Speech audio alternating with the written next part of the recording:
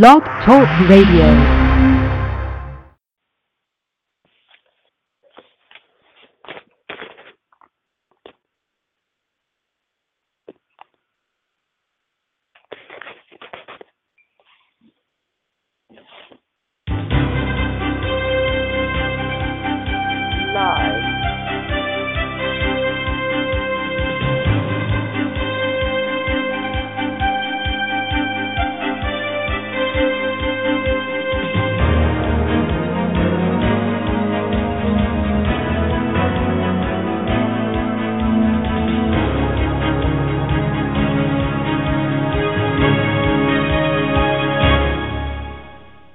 Once again, hello everybody, and welcome to tonight's edition of Students for Better Future Radio. I'm your host, Doreen Finkel, with Ruben Torres. Hi, Ruben. How are you? I'm doing fine. How about everyone? How about yourself, Paul? I know. We have a great night coming up. Two great guests will be joining us, and we're going to be talking about the presidential field again with John Scott. And then we're also going to be doing some local New Jersey politics, right? With the Honorable Chauncey Brown. The third, right? Did I get it right? Correct. Yes. I joke around with him. He's the brother from another mother. Oh, okay. So we have a great night lined up for you. And before we had came on the air, Ruben and I were talking, and I want to mention to everybody that Students for Better Future Radio will be hosted by the main site, which is StudentsForBetterFuture.com now. You will find us there, and it's such an easy link, to remember. You don't have to put blogtalkradio.com Students for Better Future anymore. You will just find us. You type StudentsForBetterFuture.com and the radio will come up. And we made a lot of changes to our site, and we're very enthusiastic because guess what? And Ruben, I'm going to tell you this. We're going to be running essay contests for students. Wow. And yes. And we have the approval to do that. And one essay contest, a student's going to have to write 1,000 words, and it's going to be about human trafficking. And the winner of this essay contest is going to get a partial payment towards their spring or fall semester. Yes. And also, we are working with some people in New Jersey, in particular because we have a high human trafficking problem over here, and that's the New Jersey Family Policy Council, and I'm a member of that, Ruben, and I'm on a panel with that. So, and it's a tough thing to fight. And Ruben, I know you were involved in that, and you might want to tell why it's such a tough thing to fight. Well, it's definitely very challenging because there's so many different layers that you're dealing with. I mean, you have the international aspect of it. You have the narco drug cartels that are involved in the trafficking of human beings, and then you also have governments that encourage indirectly human trafficking, or they don't do anything to stop it. So yes, it's no, definitely they look the other way, and I've put this theory forth, especially dealing with a case in Buffalo. Mm-hmm. There's a lot of money to be made in that. Yes. And so the human trafficking groups may be lobbyists of some sort, and that's why it's very difficult to get something done. And plus, Ruben, we haven't talked about the deviant behavior that comes of it, like the pedophiles. Right. and I want to bring this up. This weekend, are you familiar with the Shattuck case? I have not heard of it. Okay, well, this woman, she was she's a 48-year-old woman who was a Baltimore Ravens cheerleader. And she was charged this week. Her name is Molly Shattuck. She for having a relationship and molesting a 15-year-old boy. And the relationship has gone on for months. Right. And the boy was 15. He was her student. He attended the McDonald's school in Owings Mills with Shattuck's son. Shattuck had a son in there. And and the relationship between the two of them went on for several months.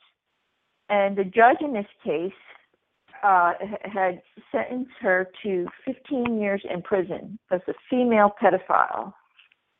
Wow. Yes. So females can be pedophiles too. Oh yeah. Oh definitely. That I've heard. Well, I was watching last night on CNBC, which I hardly ever watch, but they had sex slaves in America, human trafficking in America, and it was basically everyone assumes that human trafficking is just international, but it's also domestically here in the U.S.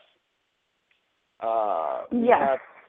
We have individuals that act as pimps, trafficking, working with the international cartels that are the biggest proponents of human trafficking.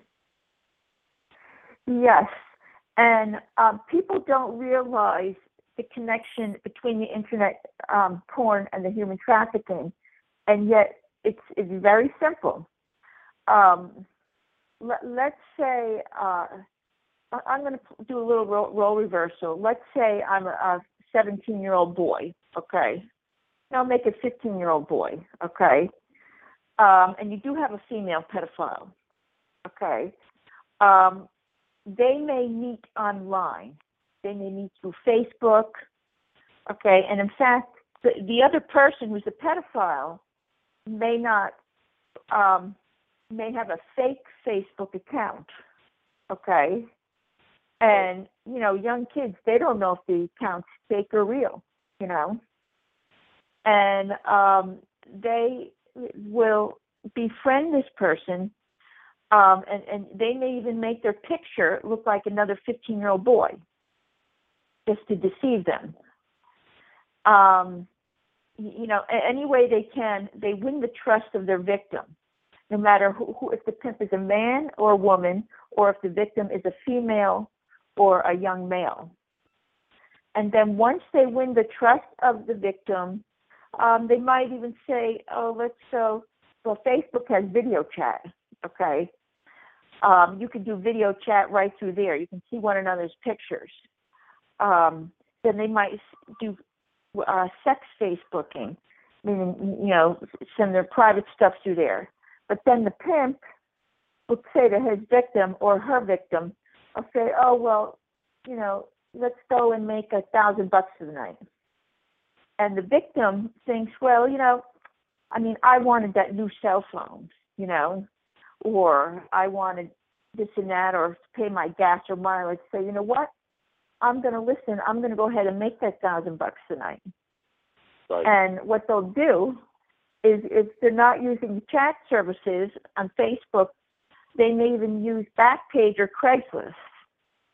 And if it's local, they will rent a hotel room, and because it's only local. And then all you need is to set up a like an internet thing. Is you need your computer, your something to take a picture, like your cell phone, right. and a room like the hotel room. And in fact, they can even do that stuff through Facebook chat now. You can say to your customer, I want, for example, $100 for 15 minutes. Okay, and then you go on there, and then bingo. Okay, he finds a willing customer with the person there, and then they make $100 a night. That's how easy it is. Oh yeah. And they prey on these young ladies and young men also that come from dysfunctional homes that are looking for love, and the pimp is the first that actually can. These pimps are trained to spot individuals, women and boys, girls or boys that have that potential to be taken emotionally. Yes, they sense the weaknesses Correct. of the individual, and they play upon that. And it's never been as bad as it is since today, because we have the internet. You know, internet has good and it has bad. And this has been plaguing our society since the internet has come out. But you know, it's a whole other host of issues. And so actually, we at StudentsForBetterFuture.com are putting together a curriculum for the K through 12 system, and it's called Tipping Point. Oh, that's good. Good name. And that's the name of the curriculum. It's not done yet, but we plan on hitting the K through 12 system because, and the name of it in particular is called this because we believe that we are at a tipping point in society with this.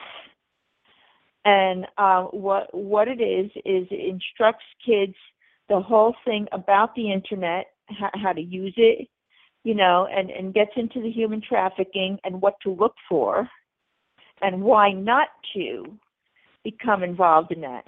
Because not only that, even if you're a willing participant who does a sex act, you have a whole host of other things, like you can catch venereal disease and whatnot, you know, and it wrecks relationships. So there's a whole host of things that goes on. Well, it's just it's just basically a very traumatic experience for these young girls and young men that are submitting themselves to so many individuals. I mean, you have venereal diseases, STDs, and they also are going to suffer from PTSD. I mean, PTSD or post-traumatic disorder because of this whole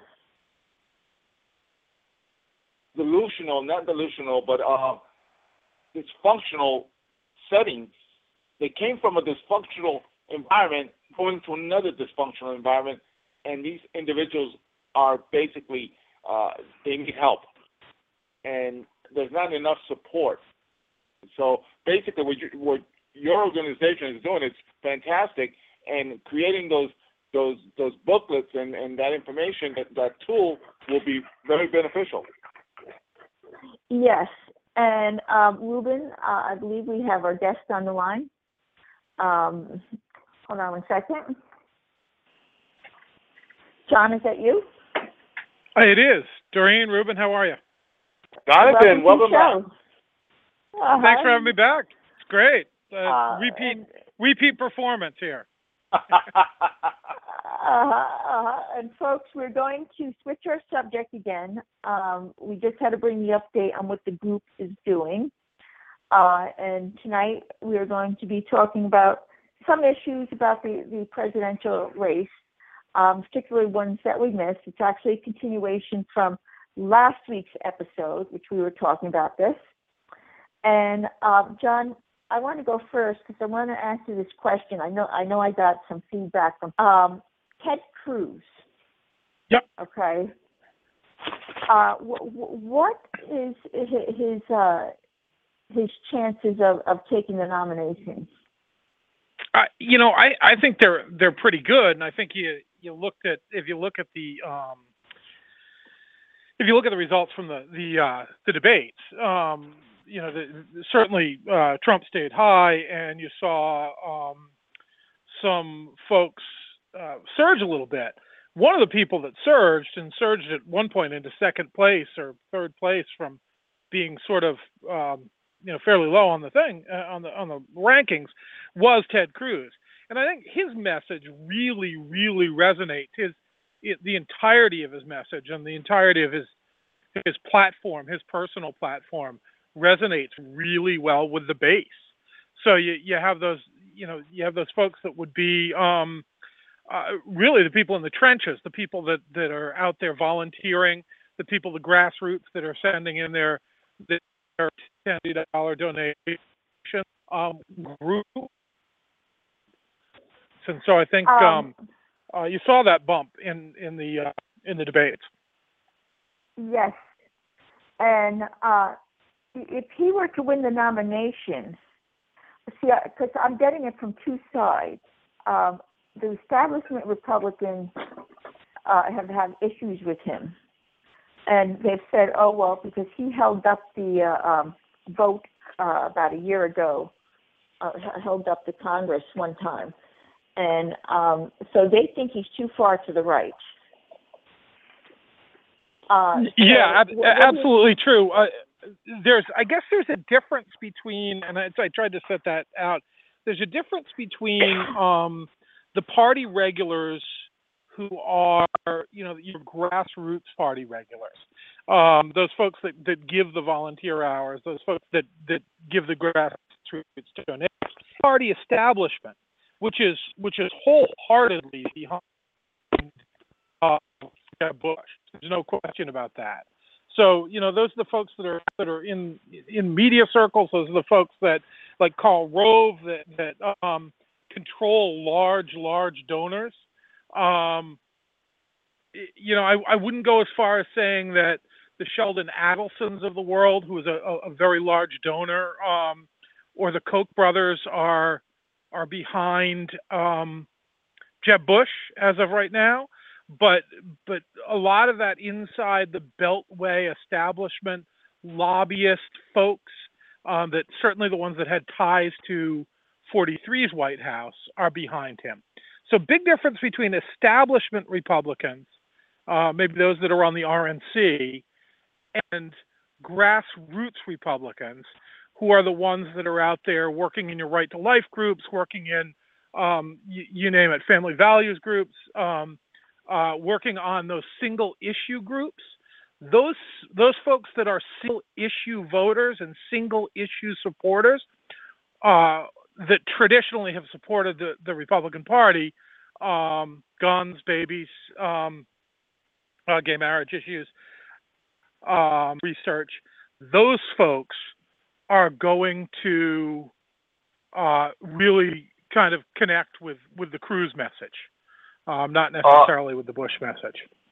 All right. Well, I'll tell you, I definitely agree with the analysis of Ted Cruz in regards to the donors, the Shelton Adelsons of the world. I know he was, he's a big donor, and the Koch brothers also.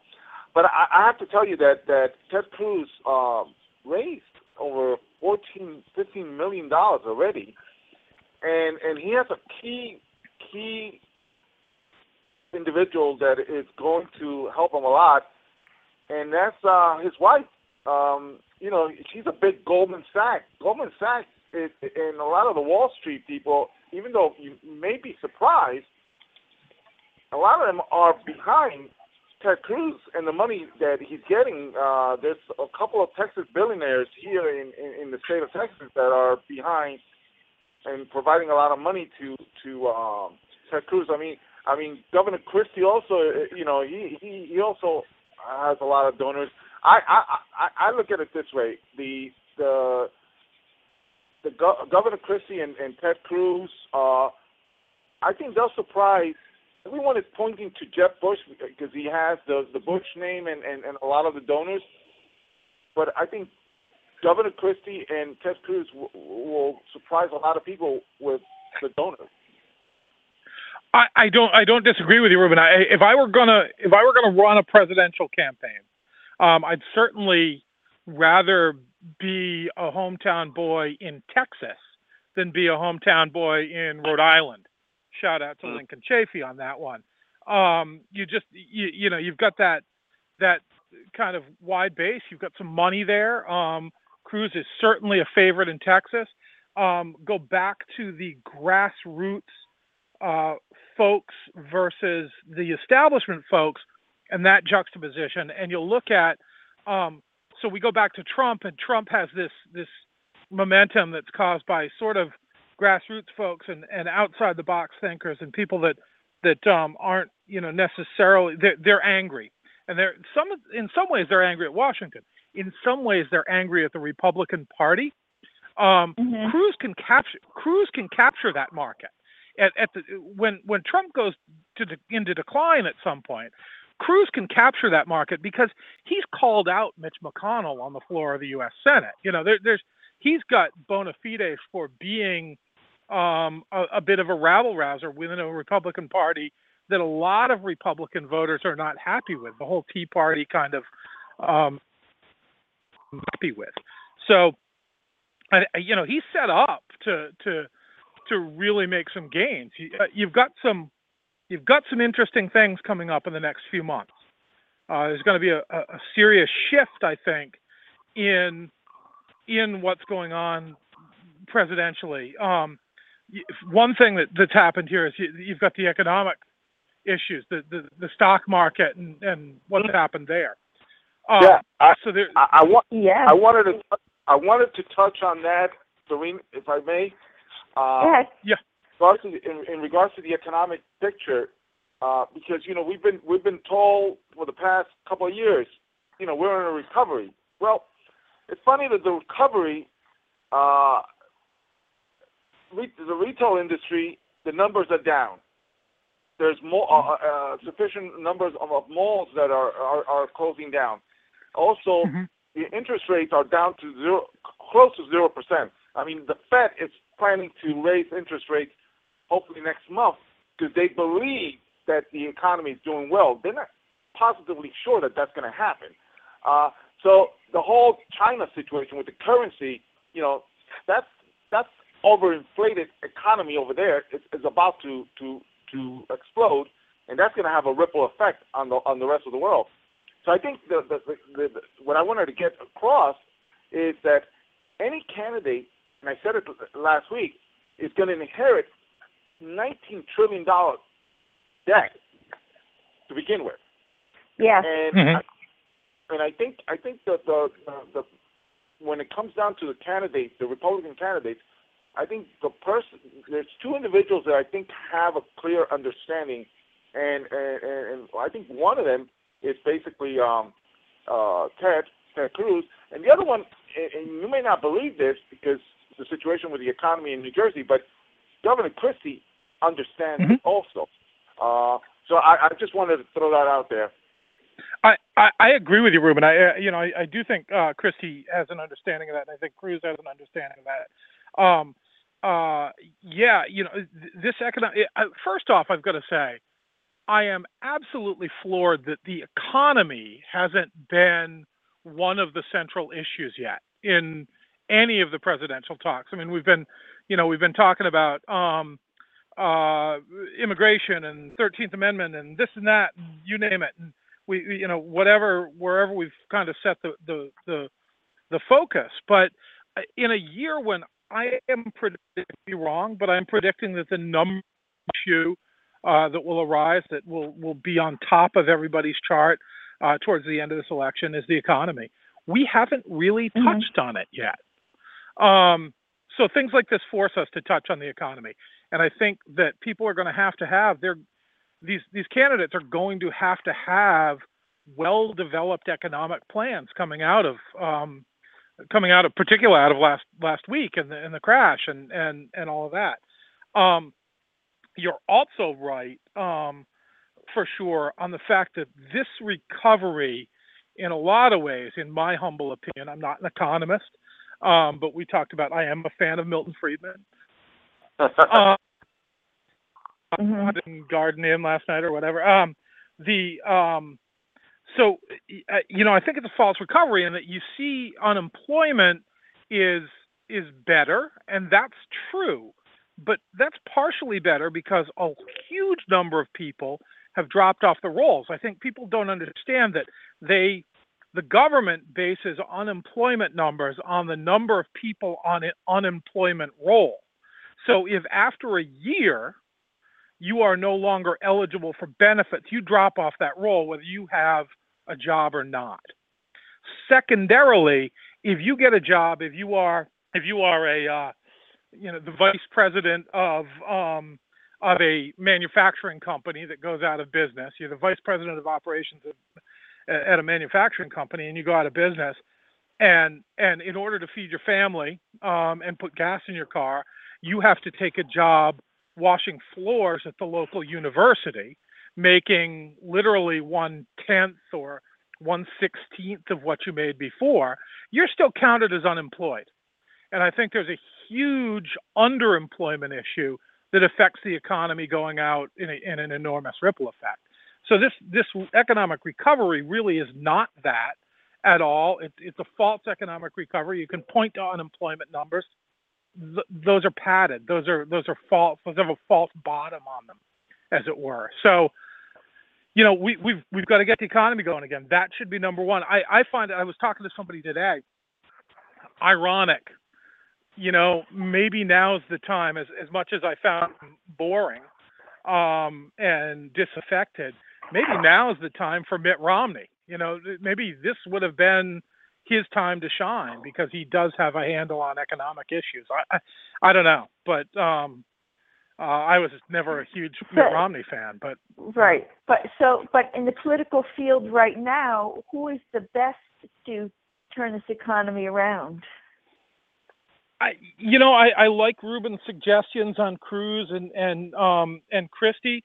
I would throw Kasich in with that group, just because I look at governors and think governors seem to have a handle on that microcosm. They've had to keep their states going through this or re-energize their states through this economic letdown.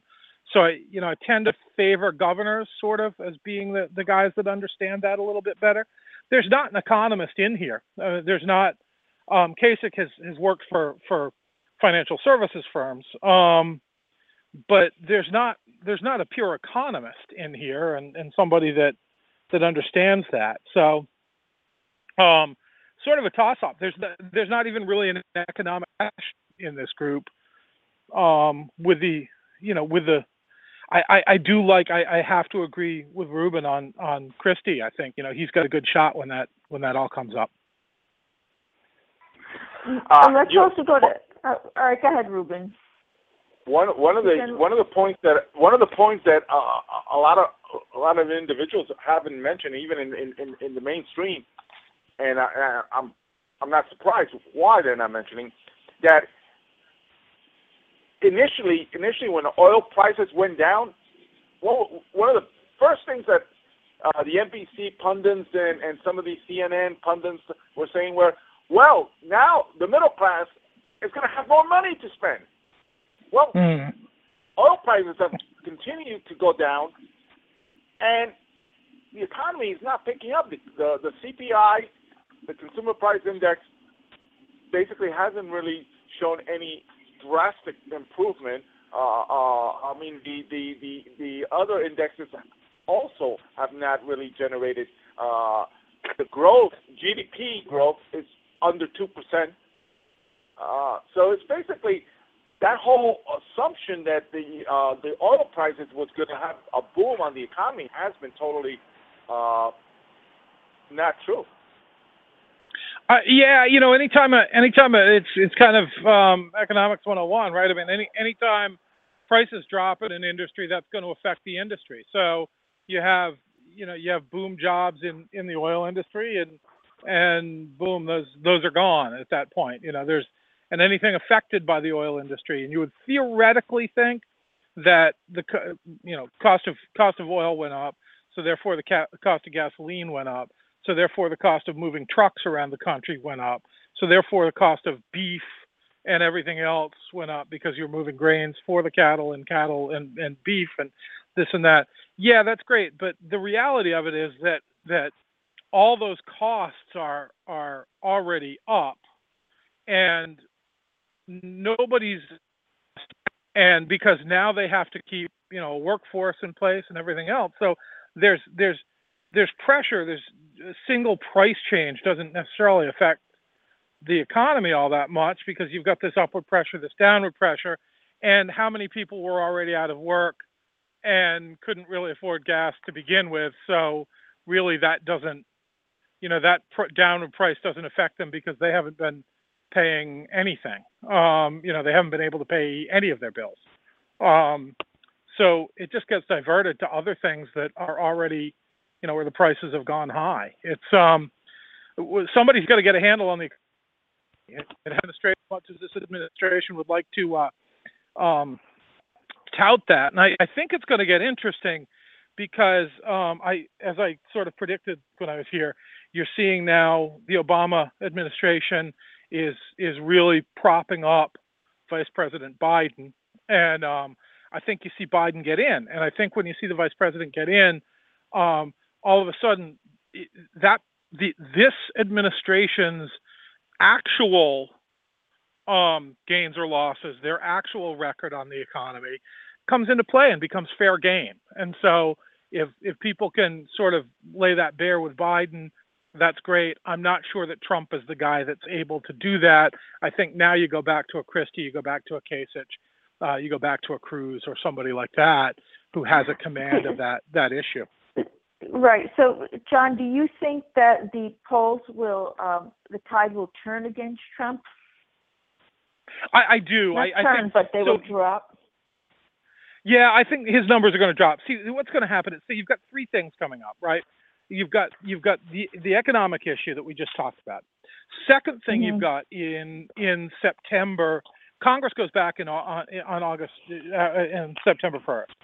So you've also got in early September, you've got the Pope visiting Cuba and then coming to the United States into a heavily Catholic country where Catholicism issues really do sort of affect certainly presidential primary politics. And then the third thing that you've got is once Congress goes back into session, you're going to have hearings on the Iran treaty. And so now you're looking at the economic, the macroeconomic issue. You're looking at more microeconomic issues because and social issues, because this Pope has chosen to be a pretty activist dude, and is very much into economic inequality. And you've got Bernie Sanders on the other side, and how much does that economic inequality issue come into the debate, and how much is he going to make political speeches when he's here in the States, and put pressure on our political system to deal with economic inequality issues. And then the third thing that you've got is this foreign policy issue that comes in. So now guys like Cruz sort of, come back to the top, and Rubio come back to, and the senators seem to have more of an upper hand in that foreign policy debate. So you've got these three big point issues that are coming up, and that's gonna make the debate more serious. That's going to make the general debate more serious and put pressure on candidates to have a real command of the issues. While Donald Trump has the fire and all of that, I think when it comes time to go head to head with Ted Cruz on the details of the Iraq treaty, I think Donald Trump loses in spades. When it comes time to go head to head on economic issues, and on income equality, I mean, you're already seeing Rand Paul hit him on eminent domain. Eminent domain's kind of sexy for those of us who are into this stuff, but it's not really all that sexy for people who um, the Right. general It's public. not They a don't big. get that. Yeah. John, there are callers on the line, and if you'd Okay. like to ask a question, please go ahead and do so. And remember to press 1 if you want to ask a question. Caller 614, would you like to ask? Okay. Go ahead. Go ahead, John. I know I cut you off. Yeah, no problem. I'd love to take calls if people want to call in. Yeah. So at any rate, I think that's why you see Trump's sort of the luster on Trump sort of fade at some point. It's happened before. I love the idea of outsiders, but the reality of it is that when you get into detailed policy debate, policy wonks are the ones that love that. And I'm not so sure that Donald Trump is a policy wonk as much as he's a rabble rouser, and he's good at it, and we love him for that. But I don't know if that plays out long term. I don't know if that gives him long term credibility with voters. I want to interject in regards to the situation with Hillary, Joe Biden, and the Obama administration. As I indicated last week, I see a lot of pressure coming from the Obama administration towards Hillary. I don't see her going. I don't see her going to prison. I made a projection this week, and I said that she will be forced out, and she will not be the nominee by early next year. And you're starting to see that the White House is basically pushing for Joe Biden. Now, the key to this whole, predicting this is the convincing the donors, the George Soros of the world, the Penny Pritzkers of the world, the Peter Lewis from Progressive, and the Hollywood crowd to basically divert that money from Hillary to Joe Biden. I think that's going to be the key point for him to eventually get in. Would that be a pretty good analysis? Very much so. So here's the interesting factoid. Here's your political wonk numbers of the day. Top 177 or 177 that bundled money for the Obama-Biden race. Of 177 people who bundled money for Obama-Biden, there are only 51 who have gone on board with Clinton already. So only 51 of those 177, or a little more than 20%, 25%, somewhere in there, a little bit, just over 25%, have committed to the Clinton presidential campaign. So that means that there are almost 75%, 70% who are sitting out there on the wings waiting for something different to happen. These are the major donors, the folks that you're talking about, the people that bundle money. And that's an indicator. That's a huge indicator of now don't, folks out there, if we have some liberals listening in and some staunch Democrats who like to listen into this show to get angry at us, don't worry, because Hillary Clinton's going to find her money. There's no question.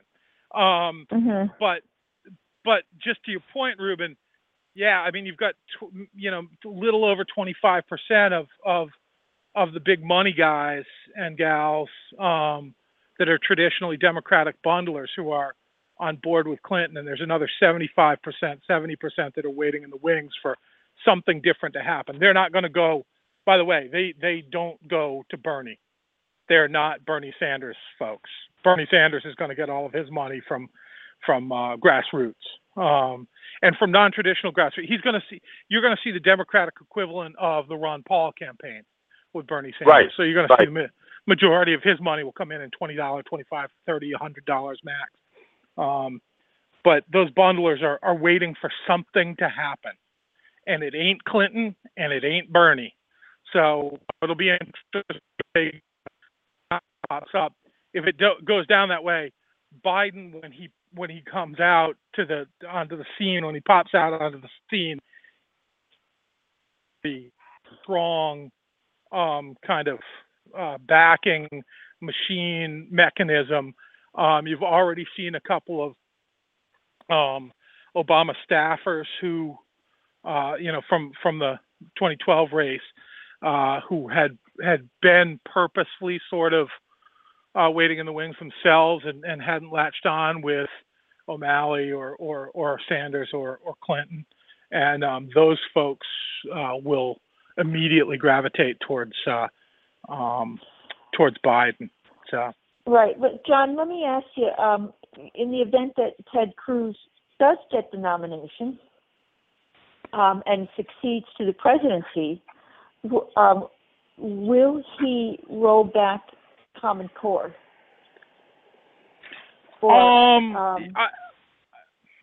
I would expect that he hits on most of the Republican hot button issues. I think you see him start to. I think you see him on day one start to really go after a lot of President Obama's executive orders. So I think you repeal a bunch of those. I think he goes after Common Core. I think you see him go after Obamacare, and I think my gut instinct, and I don't know this for sure because I'm not out there in the world as much as I used to be. I'm looking at things from a 35,000 foot level these days. I think we still have a Republican Congress coming out of this. So, I think if we have a Republican president, I think we have a Republican Congress, and I think there's the ability to sort of really roll back some of what's happened. The question is, and it goes back to what I was saying before, the question is, what's the plan that replaces it? And that is going to be very key to every Republican race. But don't you think they should offer the plan of buying health insurance across state lines? I do. I absolutely do. Not every Republican candidate believes that. But and they've called Trump out on that a little bit. But yeah, I do. I'm a fan. I don't know if everybody. So you mean we actually have some Democrats in there who are acting like Republicans? Yeah, it happens. It happens. Right. I go back to John, Congressman out of Arizona named John Shattuck. I don't know if everybody remembers Congressman Shattuck. Okay. I think he started in, I don't know, 2000, 2002. The interstate purchasing power on medical insurance was a John Shattuck bill. It was the Shattuck bill, and it started in 2000. And he tried it every year, and I think it got shot down 4 or 5 times or something like that. And now, of course, John's out of Congress. But that bill's been around a long time, and it's a smart bill. It's you talk about mandates and the ability, if you have a state like New Jersey, where they have something like 137 mandates or something like that on a medical policy, on an insurance policy, versus and the cost there is ridiculously high. And you go to Alabama or Oklahoma, where Tom Coburn was a huge influencer there. You go to Oklahoma, and you're paying 1/10 the cost because you have something like 32 mandates as opposed to the 100 plus. So it's pretty simple. And of course my thing is that the government has this great plan called the Federal Employee Health Benefit Program. Why can't I buy into that? Why they get to choose from 75 different policies and providers. If you work for Congress, you get this really cheap program, this really cheap policy, and you can choose from over 75 different plans and providers. Why can't I get that? Why can't I utilize the buying power of the government to buy across state lines as opposed to being forced into one program, one size fits all that really fits no one? Why is that their plan for me, yet their plan for themselves is to keep the FEHBP? Well, I can answer that question, Jonathan, because we're not part of the elitists. Mm-hmm. We're not the elitists. You're right. So, yeah. So, but I wanted to. And the I wanted elitists don't mind paying that. You know. Yeah. They don't mind paying that. Well, the other thing you have, I have a friend, and and he can do this. I love that he does this. He's able to do it. He owns an airplane, and he's an investment banker, but he had a heart issue, and instead of getting his heart surgery here in the United States, he flew to India and had his heart surgery there by a Harvard-trained doctor, and stayed in a hospital that looked very much like a Westin, and paid a fraction of the cost to do that. He has the power to do that. Medical tourism is this, folks that have millions of dollars, those elitists that you're talking about, they can do whatever they want to do for their medical care. So even if the FEHBP gets taken away from, the FEHBP is for the people that work for the elitists. They protect their own who don't have the money to get on a G5 and head to India to talk to a Harvard-trained surgeon. Well, I'll tell you something. When I meant elitists, I just meant the congressional people, because I'm very familiar with medical tourism, because one of the best places for medical tourism, and very inexpensive, and they do a great job, and there's a lot of expatriates over there, is Costa Rica. Absolutely. You don't have to be rich to get. You can get your whole mouth done for less than $20,000. Wow. And I know personally someone who's just middle class who got it done. Mm-hmm. So, but I was, one of the things that I wanted to bring up before I forget. Does anyone know or is aware that Mexico has a wall that protects Mexico from Guatemala? Because we've been hearing about creating a wall, and Trump is saying we need Mexico to pay for it. Mexico has a wall that protects them from Guatemala, from the people in Guatemala. I found that really unbelievable. That we've been discussing it, and I did some research, and they do have a wall. Yeah. Yeah. The penalties for illegal immigration into Mexico are ridiculous. I mean, it's like 10 years in jail or something like that before deportation, and yet here it's a slap on the wrist. We fill your knapsack, your backpack with extra water, and we drive you back across the border. Or if you want to stay, we'll give you free education. Whichever you want to take. So. Yeah, hold on. I want to read this one comment from a fellow by the name of Warren. He says that he thinks that the Republicans are very jealous and envious of Trump because over 50% of we the people and the silent majority is on Trump's side. So he thinks a lot of the Republican rhinos are against Trump. Yeah, I do think I think he's right.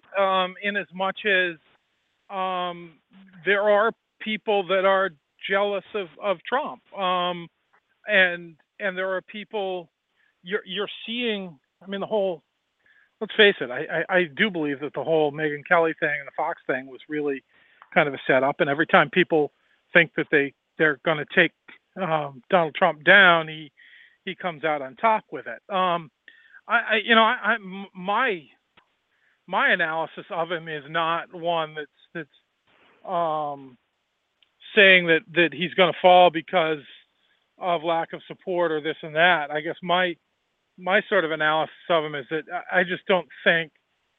I think that the arena is a tough place, and I think that you have to have an amazing capacity for understanding policy. And I think that sort of those three events that are coming up, or that the economy that has already happened. I think those things are sort of crucibles, and my guess, I might be wrong. I would love to be wrong, because I think Trump makes the race interesting. My guess is that Trump doesn't have the juice to come out of that as an economic policy wonk, and really battle with the economic policy wonks. And I think he's going to look. I think if he doesn't, then he looks bad, sort of in comparison. And so that's my only analysis on that. Is that I don't.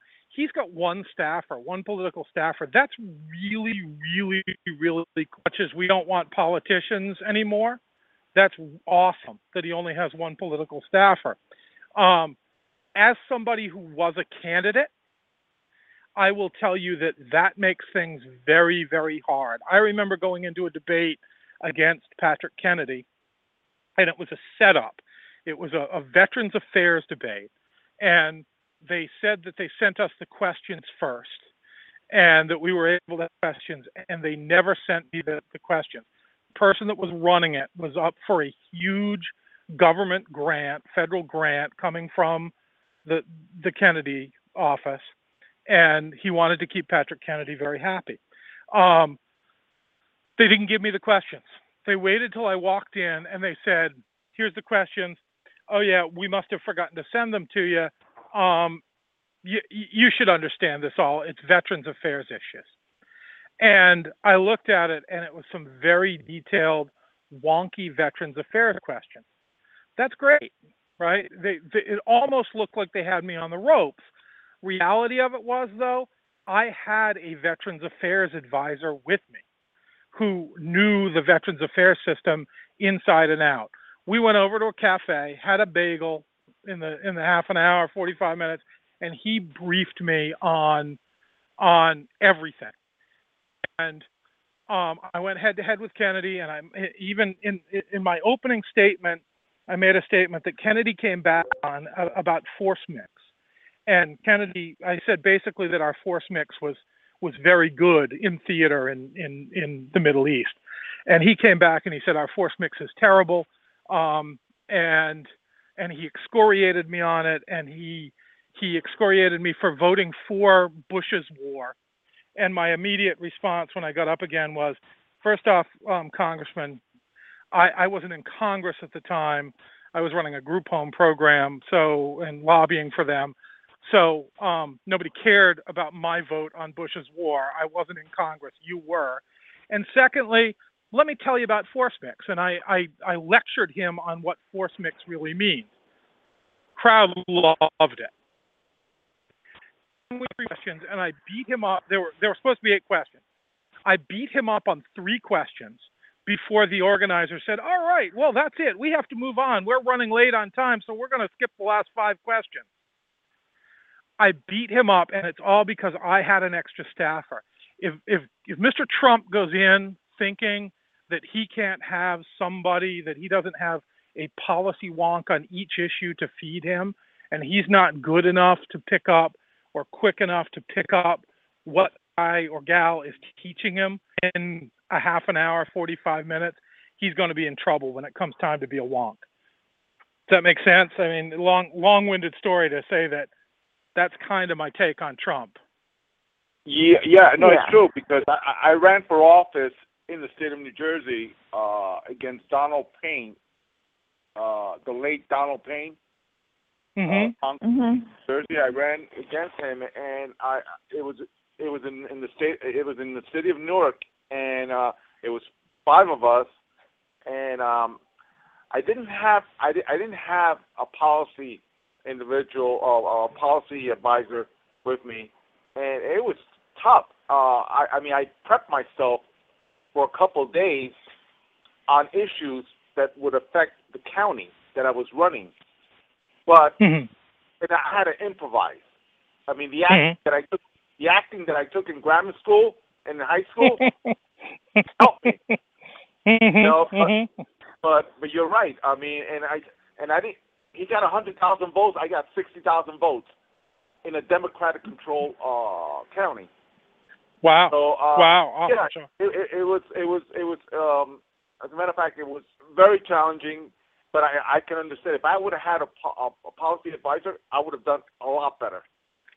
Yeah, it's just something. And when you get into presidential politics, it's not just even a general policy advisor. You need somebody on each of those issues because you're going to get whacked. You know, I used to sit with policy folks. I had a policy advisory board, and so you know, I had an ex-Navy intel captain that helped me out with military issues, and I had you know, I had a number of people that were just sort of, you know, I had a teacher, a member of the teachers union, public school teacher who helped me out on education issues, and I can't be expected as a candidate, whether you're running for Congress, for president, for county commissioner, for dog catcher in your town.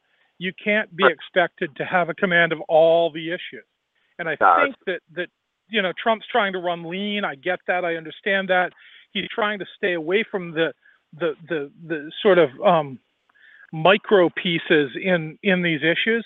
But as these things come up, as things like the Pope's visit and the economic you know, the Wall Street collapse and the debate on the Iraq treaty come up, that's going to demand more and more detail. So he either adapts or he doesn't.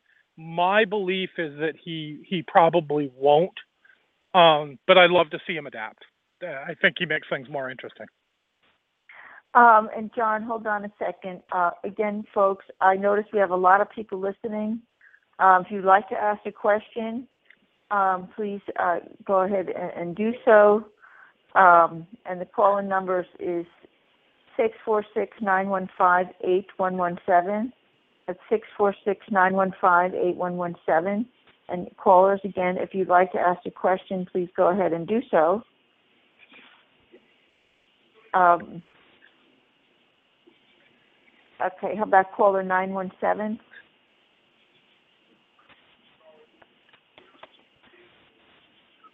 Okay. No. So, yeah, I guess we always get a lot of listeners. But folks, you know, you can jump in and ask. Nobody's going to bite you. I love callers, and if you want to challenge me on something, feel free. I love learning from doing these things too, and getting, you know, hearing other people's point of view. I'm not out there. I mean, I'm not a candidate anymore, so I'm not out there shaking hands and kissing babies. I'm just, like I said, sitting at 30,000 feet and at least avoiding the hot dog dinners and the pasta dinners and things like that. So the pasta dinners are the best. You know, they are, but you know, it's carbs. It's funny. I have a picture on my wall with 43 and Mrs. Bush, and one of my lacrosse players came in and looked at it, and I guess it was taken in 2006, I guess, or something like that, and 2007 maybe. Yeah, it was just as the Bushes were leaving the White House. Yeah, 2007, I guess. And one of my lacrosse players walked in. It's on the wall in my office, and one of my lacrosse players walked in and went, "Wow, Coach, you were pretty fat back then." and I kind of said, "Well, yeah, there were a lot of pasta dinners and hot dogs and steak and this and that." So I tried to get back in the gym and stay away from as one candidate used to tell me, kissing hot dogs and eating babies. Yeah. Okay, John. We have to go to another segment. And you know, it's great having you on. And you can come on anytime. Awesome being with you. Yeah, I love coming on, and whenever you want me, give me a call. Well, I think it's going to get more interesting here as things roll on, and certainly will be an interesting presidential silly season. Started earlier than it ever has before, hasn't it? Yes, Jonathan, it has. Jonathan, it's always a pleasure, and I have to tell you, I love lacrosse. My son played lacrosse for 2 years, and it's a great game. Awesome. Yeah, it is. It's I've been doing it since I was 8 years old, and still doing it now. Just celebrated my 30th year in coaching. So great sport. Love doing it. Get around the country. It's my time away from politics and the pressure of the office. So great sport. I'm glad you and your family enjoyed it. Yeah. All right. Yes, yes, and it's great to have you, John. Good. And folks, yes, okay. Oops. Give us about Thank 2 you, Dorian. minutes. Thank you, Ruben. Talk to you. Yep. All right.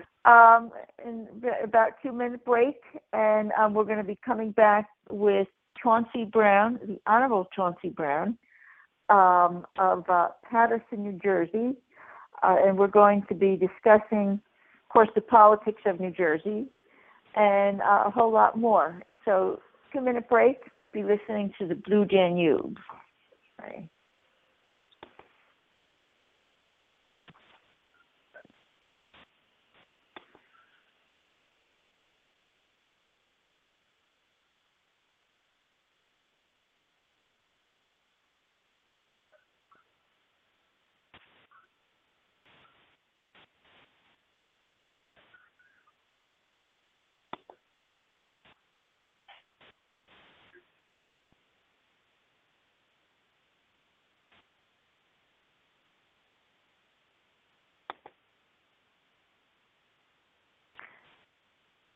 Mm-hmm.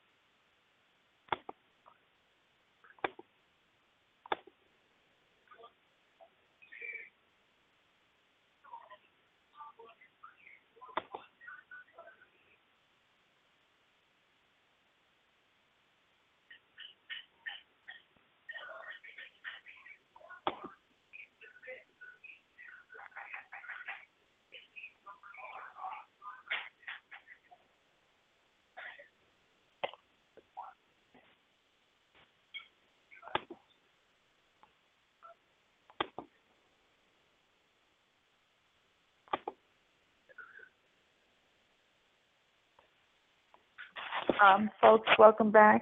I don't know if you've heard the song there. Ruben, did you hear it? Yes, I did. Oh, you did? Okay. Well, I didn't hear it on my end. Sometimes we have technical issues. But anyhow, we're going to be going a little bit to politics of New Jersey. And one of the things that New Jerseyans have to face is the highest property taxes in the nation. And we had thought that would be straightened out with Governor Christie. And I know, Ruben, I don't know what you were paying in taxes, but we're paying close to $12,000 in taxes, and we have about a 1,500 square foot home. Right. According to the research, it's Bergen, Passaic, and Essex have some of the highest taxes and the highest in the nation. And Ruben might want to tell us that might be the reason why you moved. Well, that was one of the reasons. I think the whole situation. I mean, Governor Christie he was trying to do the best that he can possibly do with a Democratic control assembly and a Senate. So I believe that property taxes was one of the reasons, but also quality of life in New Jersey started to go down, not just because of, I mean, everyone has been very critical of Governor Christie, but I think overall the number of,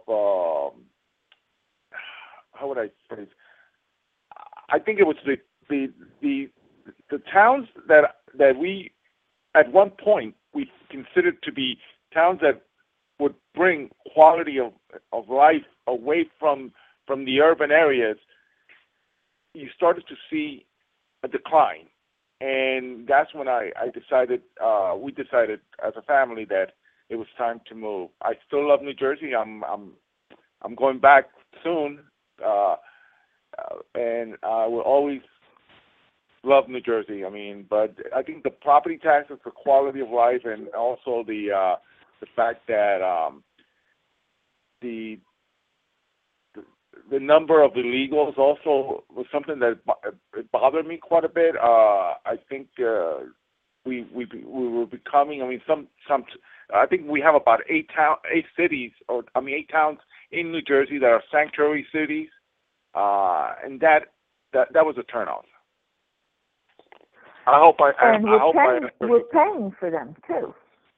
Exactly. The issue with the property tax, especially being so high, you have to remember that we have to pay for the pension funds, and that's what seems to be bankrupting the system here. And right. But if you go outside into Pennsylvania, for example, like on my house, okay, we're paying up to $12,000. But if you go across the border to Pennsylvania, a same size house, you're only paying about $4,000. And so multiply the savings by, let's say, 10 years. It can total up to about 60, 70,000. And that money sure comes in handy. And that's why the people are considering moving.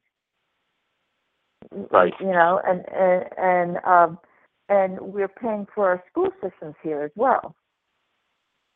Yeah, and individuals like yourself and your husband, a family, so many families that are working very hard, and spending so much money, basically providing subsidies to other towns like Newark and Camden, towns that basically get a lot of the money coming from the suburbs that we used to pay when we lived in the suburbs in New Jersey, and the school systems and the whole city, they're not doing well, and everyone in New Jersey that has a middle class lifestyle or upper middle class is paying for that.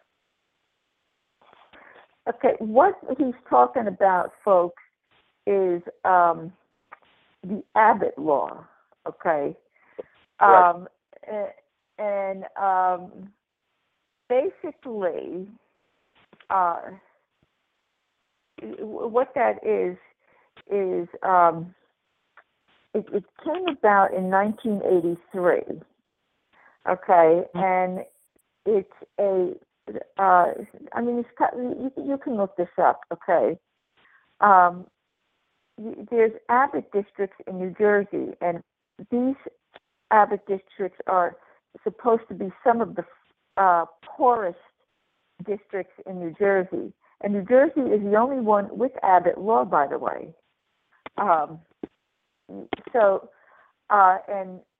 what it was is the school districts in New Jersey that are provided remedies to ensure that their students receive public education in accordance with the state constitution.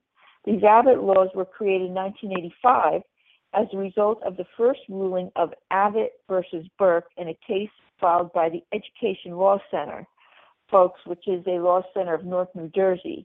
The ruling asserted that the public primary and secondary education in poor communities throughout the state was unconstitutionally substandard. So the Abbott second ruling, which came about in 1990, had the most far-reaching effects, ordering the state to fund then 28 Abbott districts at the average level of the state's wealthiest districts. So, in other words, the suburbs are being hosed to pay for these systems.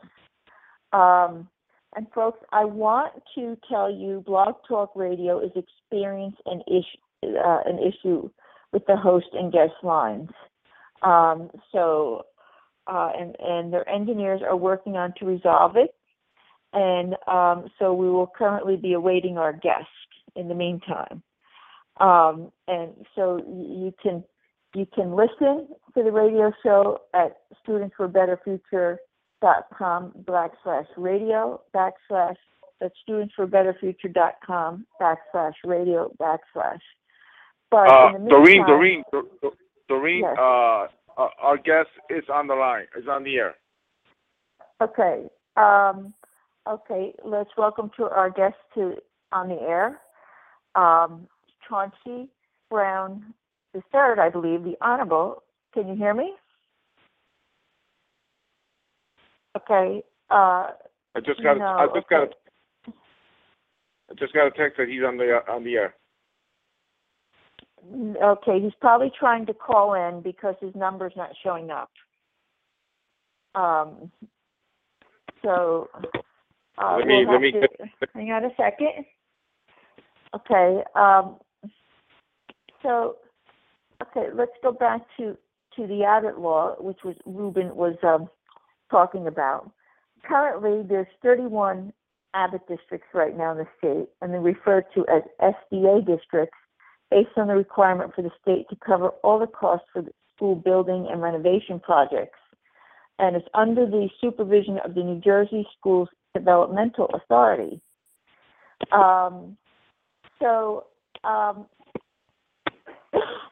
In my opinion, folks, this Abbott Law was a form of redistribution of wealth, and to provide funding to these districts.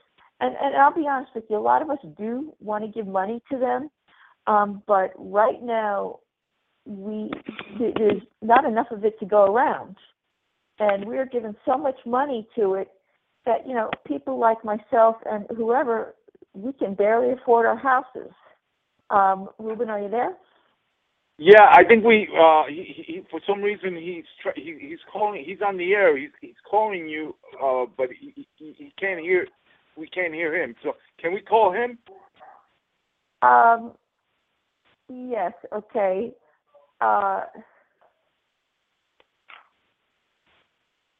Okay. I will try to get a hold of our guest right now. I'll say. Let me. And Ruben, his number is. Yeah, his number is. Let me just. I apologize. This is not Ruben's fault or my fault. It is a fault of Blog Talk Radio, and it says they're currently experiencing an issue with the host and guest line, and the engineers are working to resolve the problem. Okay. Is it area code 917, Ruben? It's I'll tell you right now. Let me see here. It's 917-940-5016. Okay. We will try to get a hold of our host. Okay.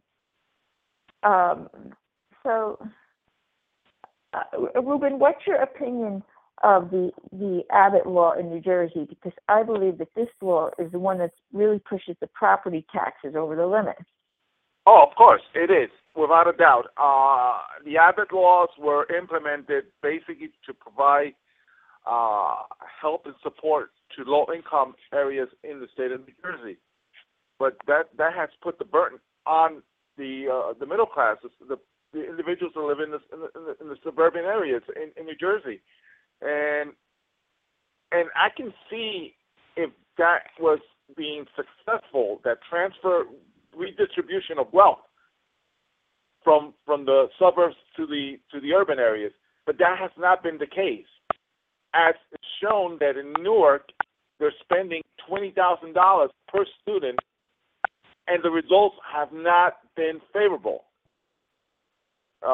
So Essex County, which was the county that we lived, Newark and Irvington, those areas, they used to get a lot of money, but the students were dropping out, high crime, high drugs. So the Abbott system, that has been implemented in New Jersey has been a failure. It has not worked.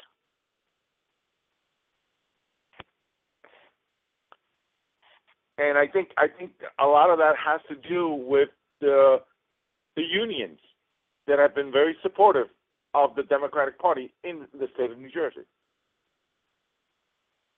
Hello? I believe that we're having some issues and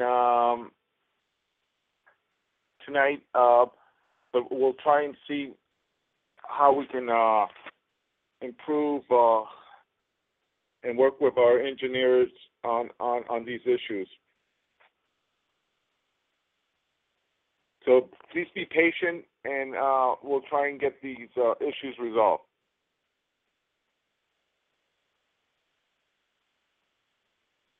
Hello?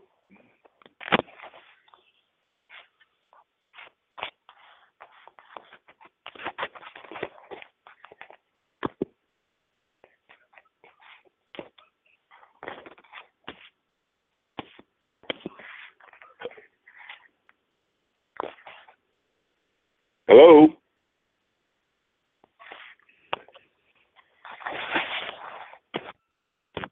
Hello?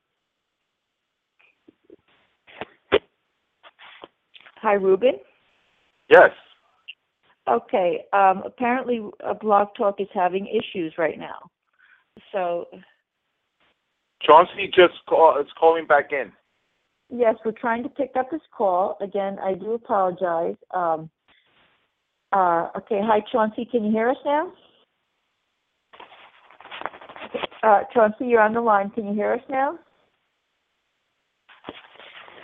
Okay. Hold on. I will try to connect him via the phone. Hold on. Okay. Let's see.